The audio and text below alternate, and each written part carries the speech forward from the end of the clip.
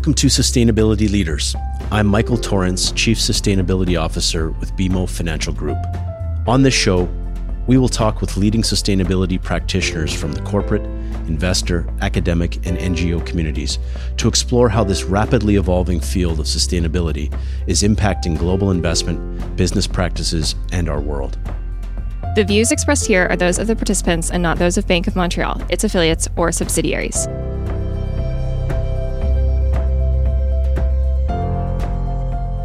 Well, good morning, and thank you for joining us. I'm Janine Seklich. I'm based in Chicago, and I lead BMO's U.S. agriculture team. The economics of renewable natural gas and the evolution of carbon markets have generated serious interest in the byproducts of animal agriculture. It's providing what looks to be an exciting opportunity for livestock producers to expand operations, diversify their revenue, and improve their own carbon footprint. These are complex discussions that sometimes raise more questions than answers, and we've certainly had a number of those discussions with our customers. And so we have lined up a panel of internal and external experts to help address some of those. We've got a lot to cover in a pretty short time, so let's get right into it. I'll start off by introducing our panelists. Joining us from New York is Aidan Sater, Vice President of BMO's Energy Transition Group. Aidan provides advisory services and leads transaction execution for energy-related opportunities, supporting clients as they navigate to a low-carbon economy. Aidan is specifically focused on RNG, renewable fuels, environmental products, carbon capture, and hydrogen. He has over 11 years of experience in oil and gas, including energy investment banking here at BMO, and previous technical experience in subsurface engineering roles at Canadian Natural Resources. Thanks for joining us, Aidan. From Calgary, Alberta, we have Steve Kehoe, Director in BMO's Energy Transition Group. Steve is a broad specialist focusing on new energy transition technologies, including, among others, low carbon fuels, renewable natural gas, hydrogen, and carbon capture and sequestration. Steve came into this role with a Bachelor of Engineering Science with distinction and a Master of Engineering Science in Mechanical Engineering from Western University, and he's an ambassador with the Energy Futures Lab. Prior to joining BMO, Steve worked in the oil and gas industry in production and exploitation engineering, and then spent 12 years working in acquisitions and divestitures advisory with BMO's Energy Group, evaluating energy assets and executing transactions. His work on the hydrogen economy has become an important touch point for many BMO clients, government, and agencies. Thanks for joining us, Steve. From Madison, Wisconsin, we are pleased to have Jordan Hamaydin, Partner and Energy Group Chair at Michael Best. Jordan helps energy companies and other sophisticated businesses structure and contract for large-scale capital expansion and procurement, including representation in siting and certification cases for large power generation facilities. Electric transmission lines, private energy facilities, and large agricultural projects.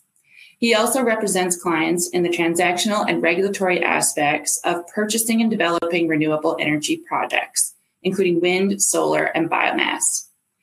Jordan is known for his ability to achieve consensus among various stakeholders, as well as his creative solutions in resolving disputes and completing transactions. His practice also includes a wide range of energy-related procurement and construction matters, including contract negotiation, contract administration, bid protests, and dispute resolution.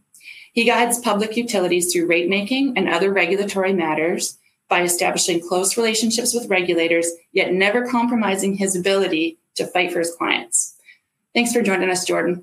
Thank you, Janine. Joining us from New London, Wisconsin is Dan Wenzel. Dan is a founding partner of the Dairy Business Consulting Group. He has been working in the dairy industry since 1986 and has been a consultant working with large modern dairies since 1990. Dan provides financial and business management services to dairy farms, including budgeting and monitoring, analysis, benchmarking, expansion planning, workout scenarios, and expert witness consulting. He also helps his clients with on-farm communication, farm transfer preparation, and advisory team meetings.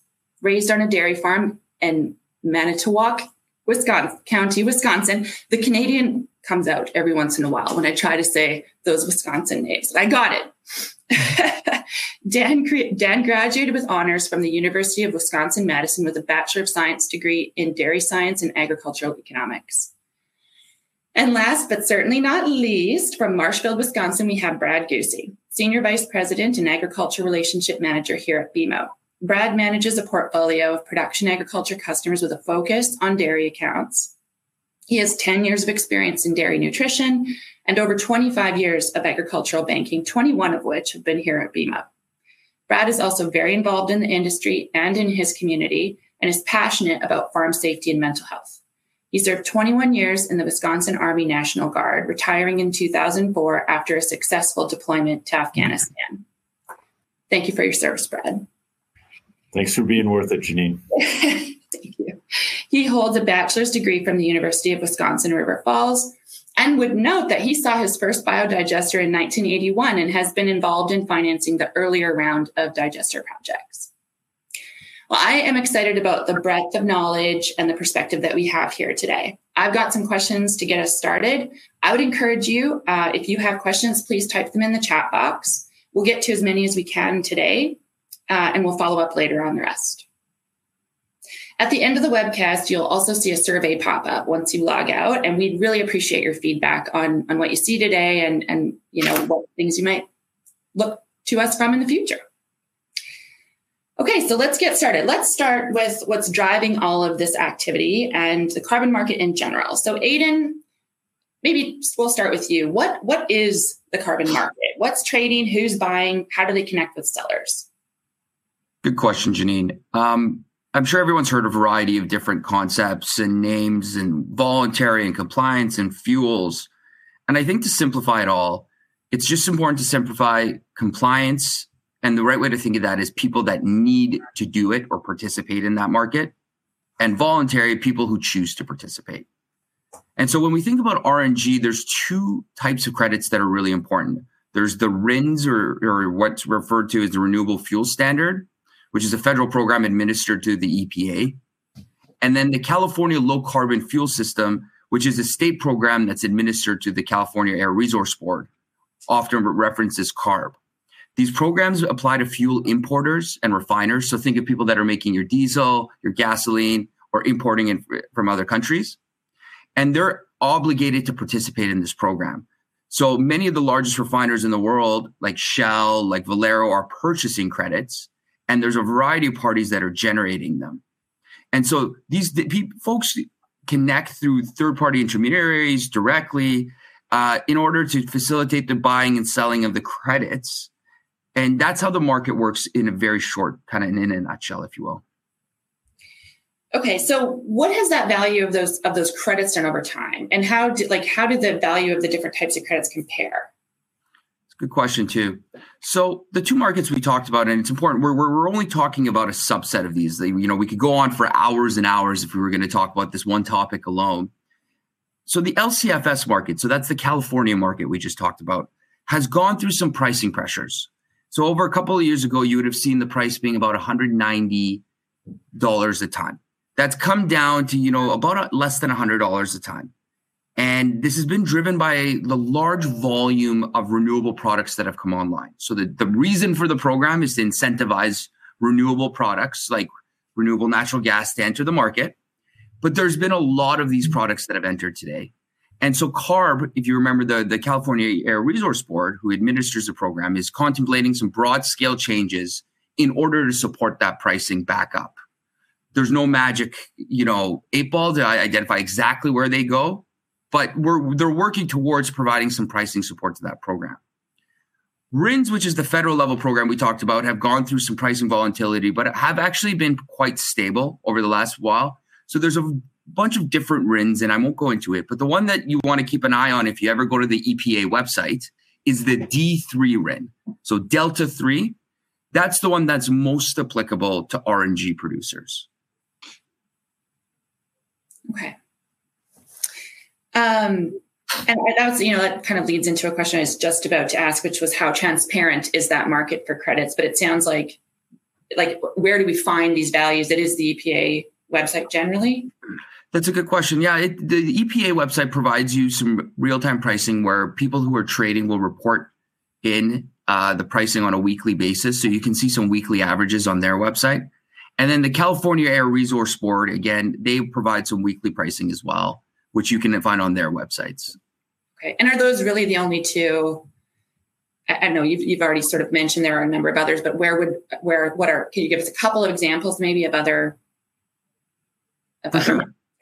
Yeah. So look, there's more markets coming online. Two of the major ones that are coming online in 2023 are going to be Washington State and the federal system in Canada for folks that are near or proximal to the border.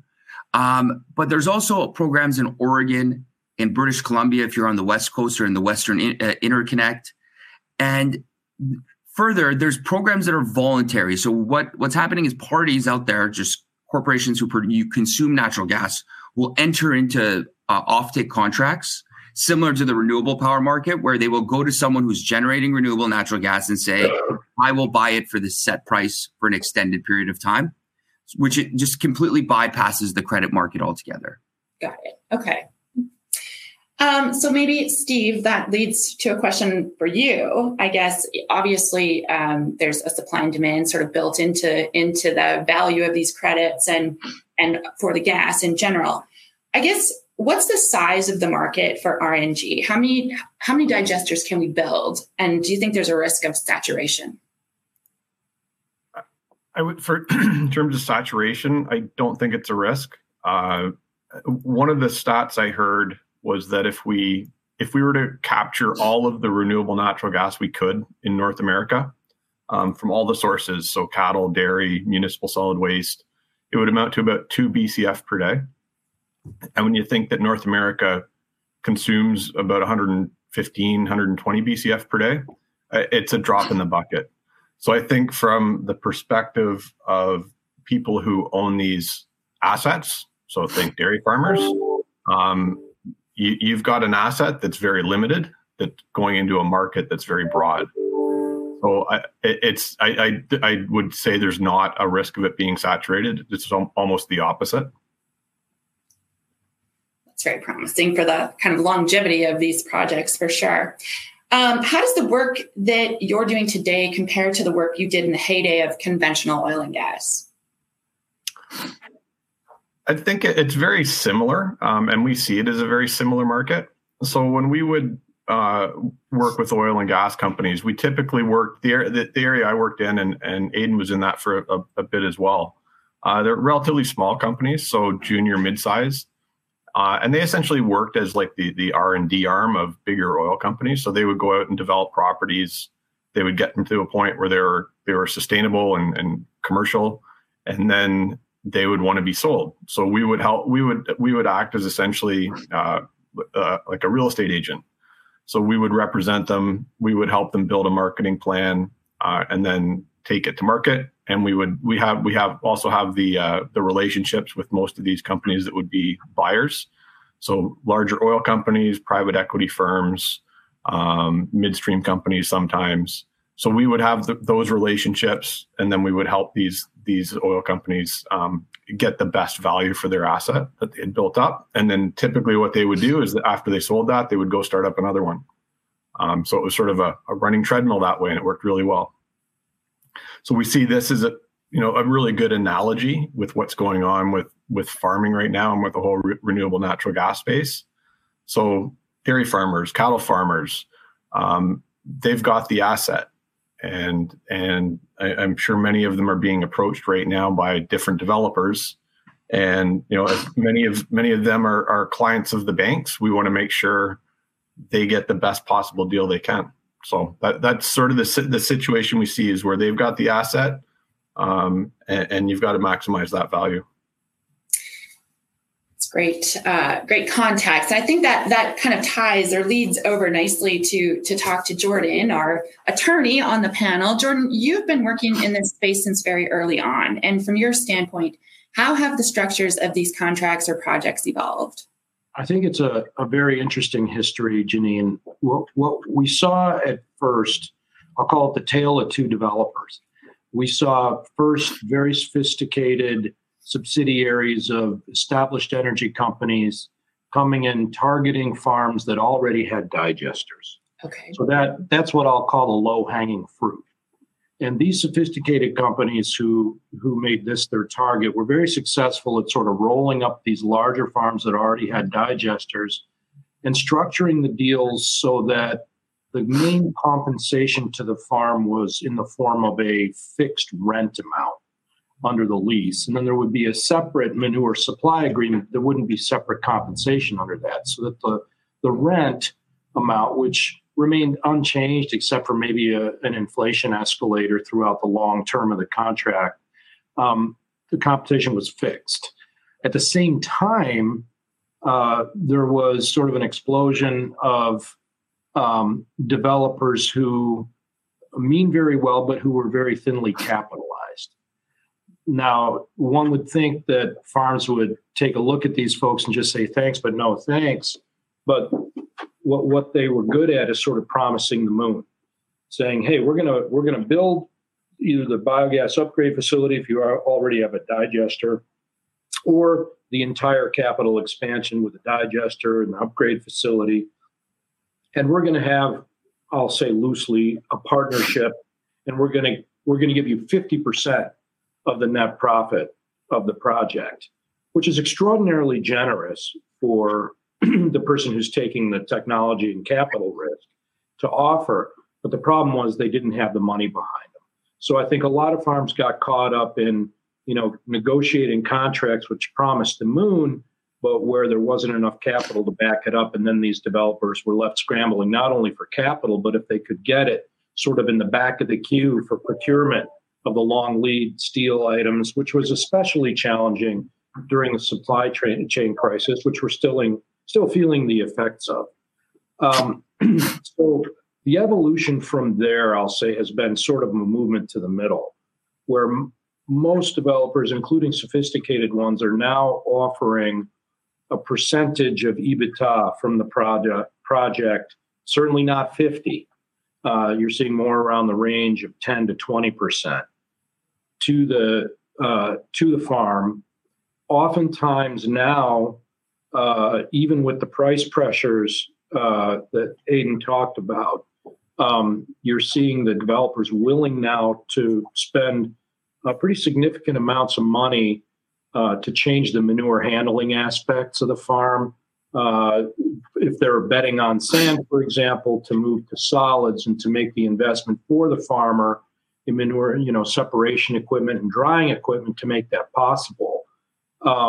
And maybe deducting some of that from the percentage that the farm will get over time until it's paid back.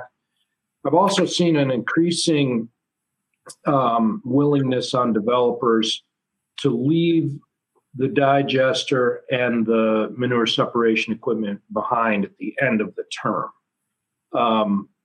You won't see them leaving the biogas upgrade or compression equipment. That's on a skid. That's very portable. It's going to go away at the end if they don't continue the relationship. But I think farms are now seeing the potential to have very nice capital upgrades, including in some cases switching from flush systems to vacuum systems for manure collection.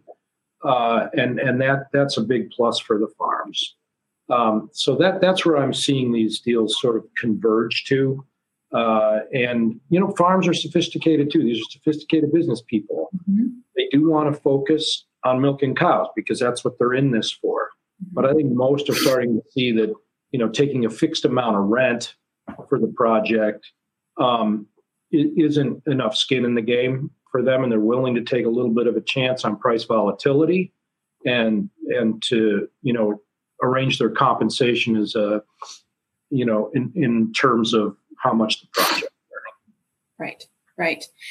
So, that's a great point. So is there a process by which a producer could evaluate the offer? Is that something that you, as their representation or as someone who's helping put that deal together, is there a way for them to say this is a good deal or I'm leaving something on the table? I guess in some way you always run that risk, but, I guess, are there enough comparables out there to get a sense of that, do you think?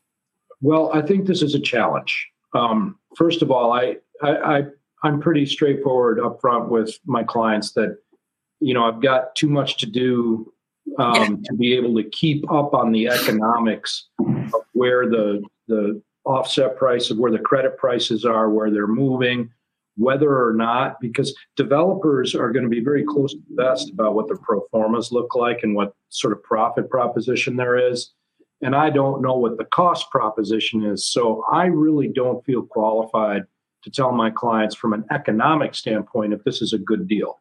That said, I work with partners in consulting and engineering firms who are good at keeping up on these things and who can give at least a gut check back of the envelope formulation to the farm about how good of a deal they could hope to get. And for something less than $10,000, they can have an engineering firm do a preliminary carbon intensity score evaluation, because the value of the renewable natural gas is first and foremost determined by your carbon intensity score. And sort of counterintuitively, the lower that score is, the better off you are, right? It's all about how much methane emissions you're avoiding. And so, again, the lower the score, the better. So having an idea of what that score is and what the value is of how much gas you're going to produce at that score can be very powerful for a farm in terms of getting some estimates about what they hope to get paid and what they ought to get paid. I think, the other thing too that pops to mind here that I think farms need to be very careful of is making sure that the developer has good relationships with finance sources. And most of these deals we're seeing now, and this is another way they're evolving, most of these deals up until last year were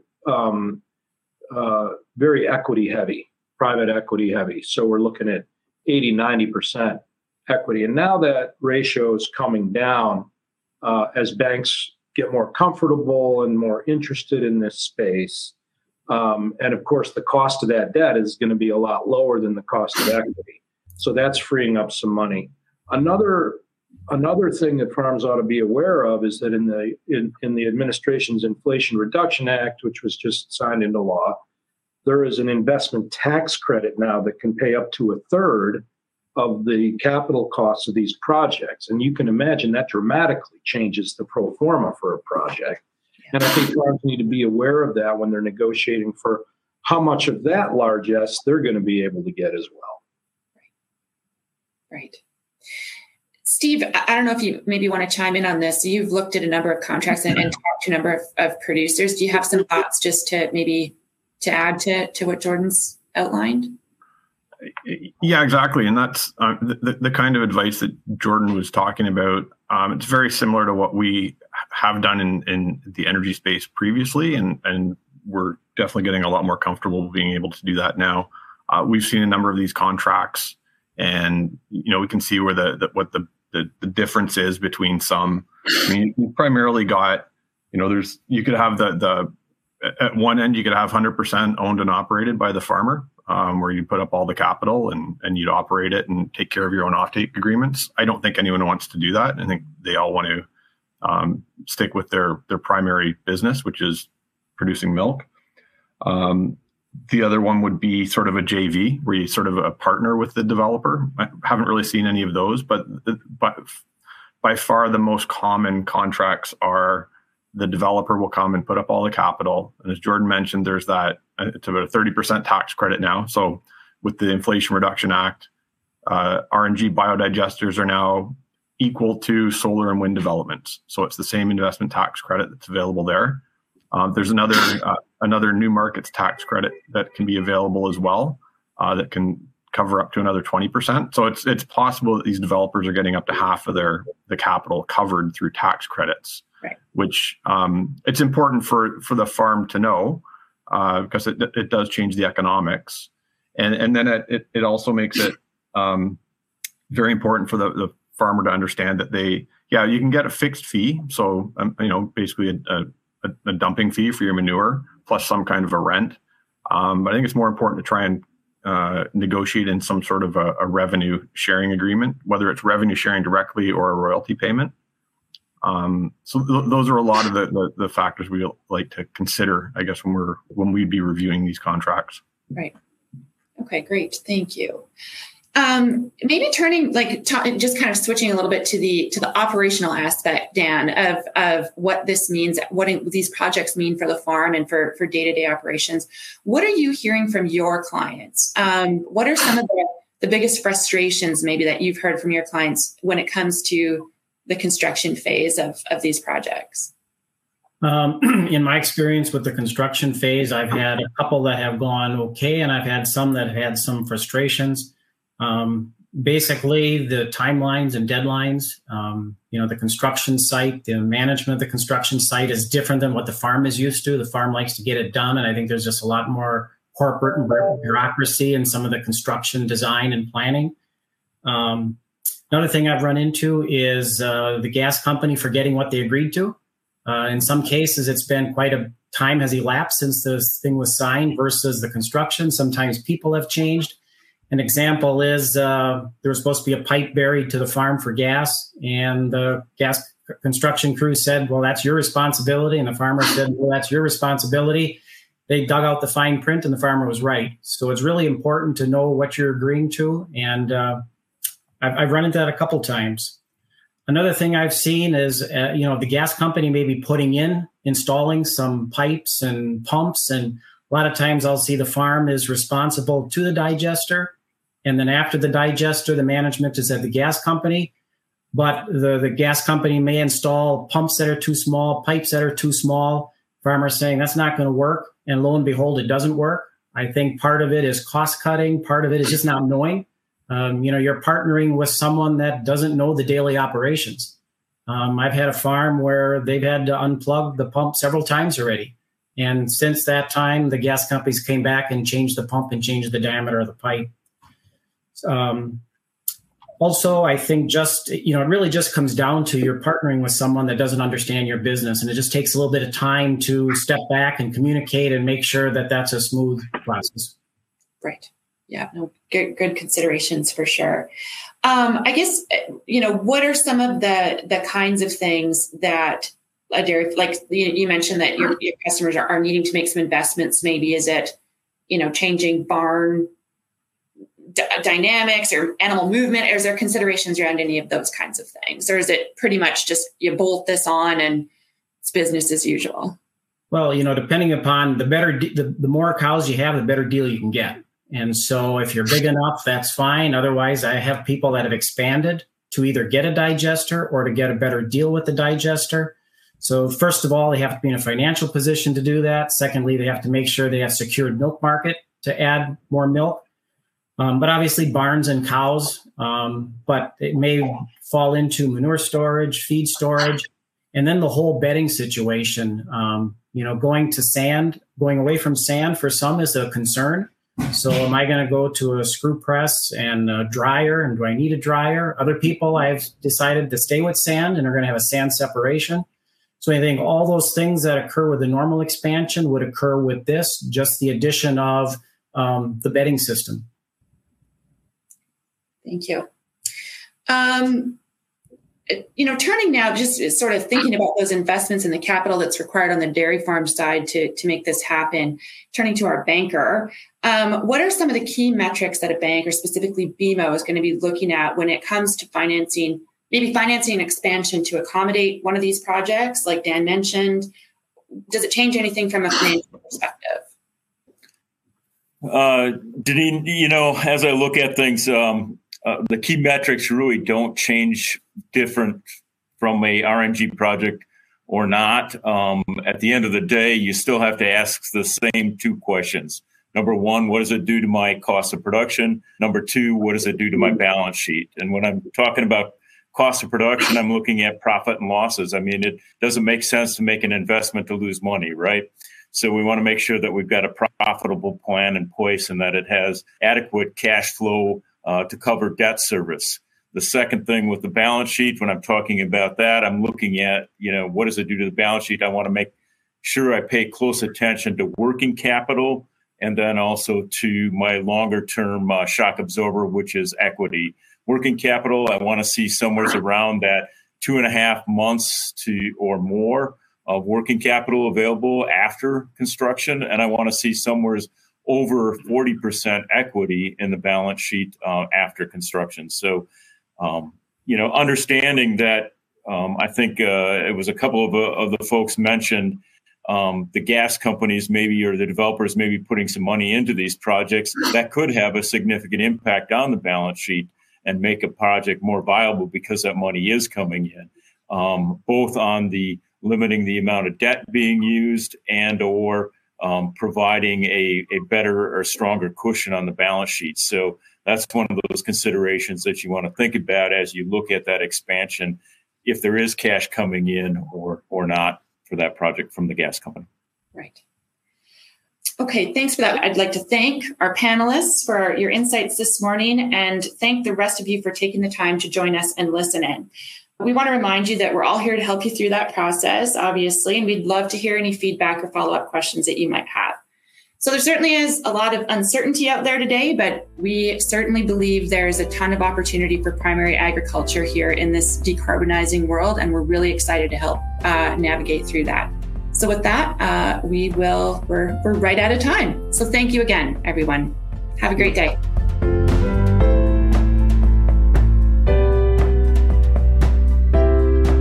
Thanks for listening to Sustainability Leaders. This podcast is presented by BMO Financial Group. To access all the resources we discussed in today's episode and to see our other podcasts, visit us at bmo.com/sustainability leaders. You can listen and subscribe free to our show on Apple Podcasts or your favorite podcast provider, and we'll greatly appreciate a rating and review and any feedback that you might have. Our show and resources are produced with support from BMO's marketing team and Puddle Creative. Until next time, I'm Michael Torrance. Have a great week. The views expressed here are those of the participants and not those of Bank of Montreal, its affiliates, or subsidiaries. This is not intended to serve as a complete analysis of every material fact regarding any company, industry, strategy, or security. This presentation may contain forward-looking statements. Investors are cautioned not to place undue reliance on such statements as actual results could vary. This presentation is for general information purposes only and does not constitute investment, legal, or tax advice, and is not intended as an endorsement of any specific investment product or service. Individual investors should consult with an investment, tax, and/or legal professional about their personal situation. Past performance is not indicative of future results.